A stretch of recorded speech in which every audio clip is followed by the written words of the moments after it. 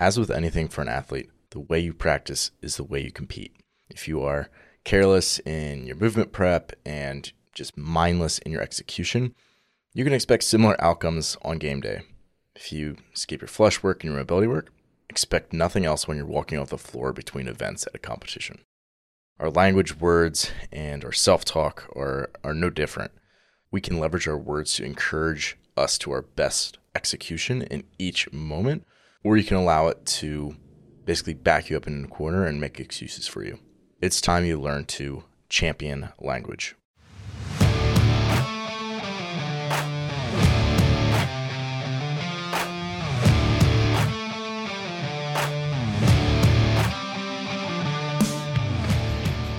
The fitness movement is brought to you by Zor Fitness.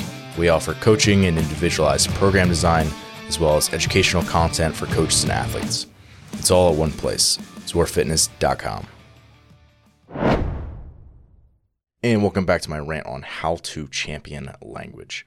Today, I really want to go over 3 ways that you can use your thoughts and words as a competitive advantage. Think about 3 different steps that we want to go through. Step number 1 is cultivate awareness. Step 2 is remove soft talk. Step 3 is leverage self-talk. Alrighty, so let's talk about cultivating awareness. So metacognition is probably the most practical way to work on one's mindset. So in other words, thinking about your thinking, or being able to take a bird's eye view and actually look at your own thought process. DJ Hillier had this to say. I've interviewed him on episode number 44 if you're interested. Quote, "Awareness to me is that you thought about how you think." So the best way I know how to cultivate awareness is through writing. So many times I've thought I've had a clear understanding of a topic, and I've either gone to write about it or record a podcast on it or do a video on it, and realized that I have just this terrible time trying to articulate how I felt about that particular topic, or how I viewed it, or my thought process around it. So writing something down just frankly makes it more tangible. You can literally see it. It's a physical process, and it helps you gain clarity about how you actually feel about a topic, and it helps you determine what is most important to you. And it really doesn't need to be something formal like a blog post like I do, or pouring your heart out on social media or something. Start with just maybe a few minutes of, for example, writing in a diary in the morning. Or maybe it's, if you're someone who's tracking your performance really closely, it's taking really detailed notes about your performance, not just sets and your reps and the weight that you use, RPEs, those common things that your performance metrics, but then also taking notes around your mental state during your workout, starting to think more about how you talk to yourself and what thoughts are going through your own head through a workout and just throughout your day. So that's the first step, is creating awareness. Step number 2 is removing soft talk.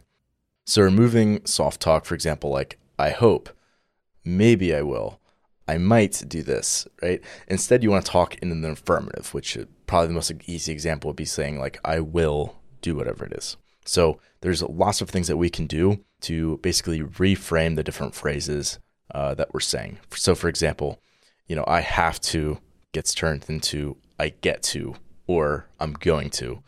For example, if I, quote, don't have time to, it turns into this thing is no longer a priority to me, or this thing is not a priority to me.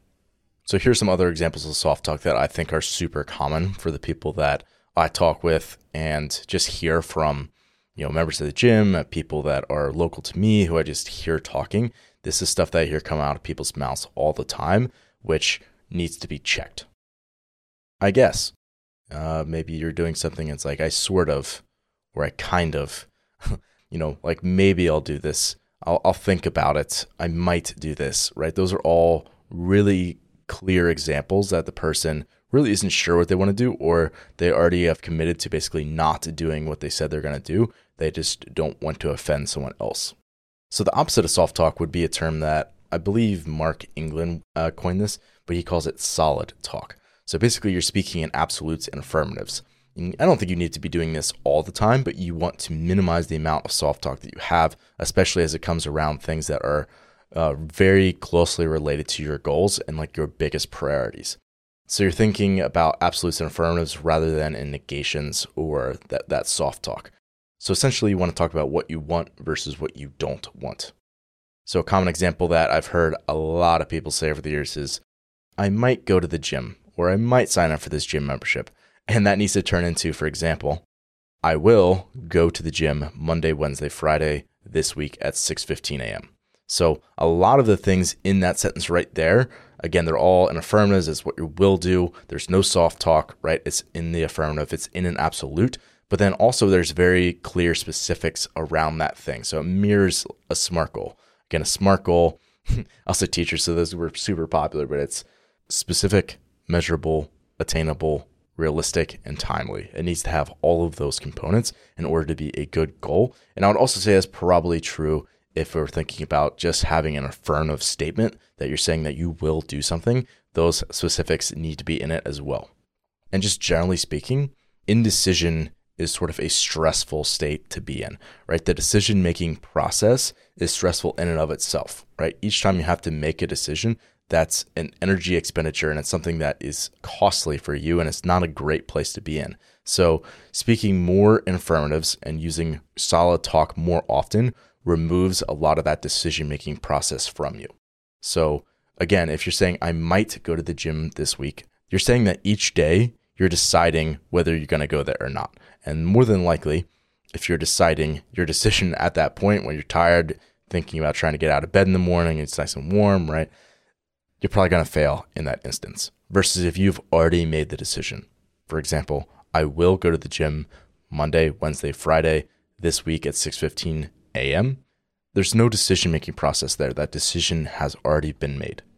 So obviously, if you always have this predetermined decision, that can be a bad thing if that decision isn't setting you up or isn't the right one to make in that moment. So for example, getting up and doing your AM session, even though you were taking care of a sick kid all night, or you're working on night shift and you didn't get any sleep. Is that a good decision to make?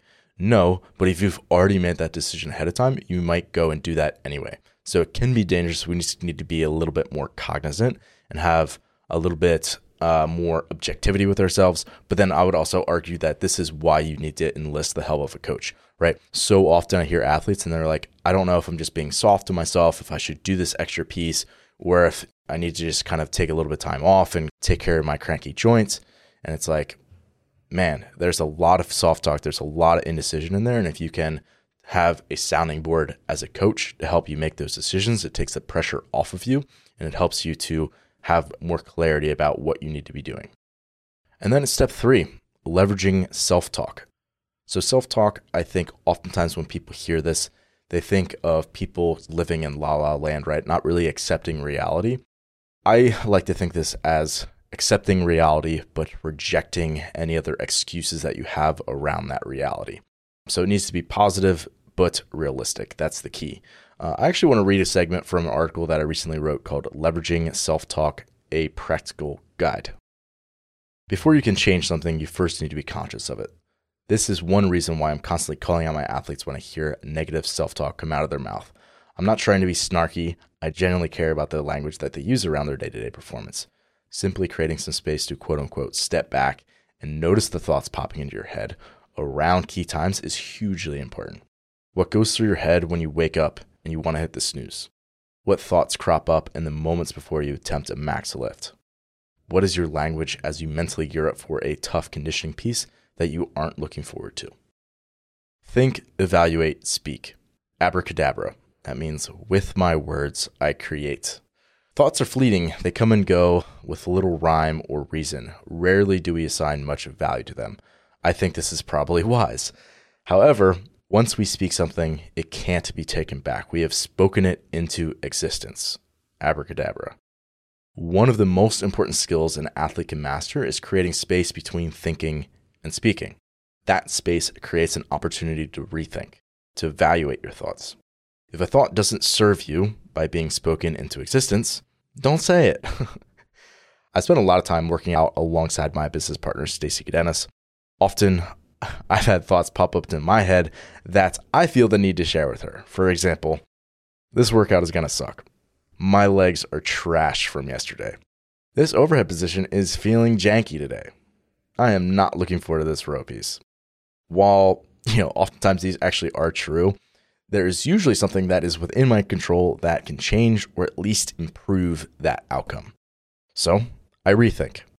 Oftentimes, this means saying nothing and just learning to execute more effectively. Sometimes this is rewording my thoughts in a way that, while still true, encourages positive action. So for example, instead of this workout is going to suck, it's this is going to be a tough one. Let's get ready to lean into the discomfort. Instead of my legs are trash from yesterday, let's make this next set move as pretty as I possibly can. Instead of this overhead position feels janky today, it's let's do some additional movement prep for my overhead today. Instead of I'm not looking forward to this row piece, it's come March, I'll be glad I did this row piece. This leads us to positive self-talk is grounded in reality. People often think that positive self-talk means denying reality, while in fact, it means accepting the cards that you're dealt in a particular moment and finding the path forward that most aligns with you and your goals. Thinking back to that second rewording of the self-talk, none of those denied the realities that I was facing.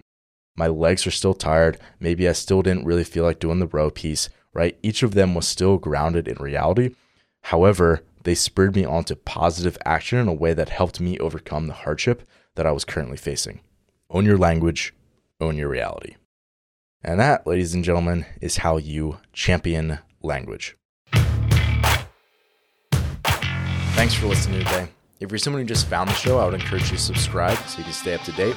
If you're someone who's been listening for a while and enjoying what you're hearing, I would encourage you to leave a rating or review for the show. It would definitely help us out.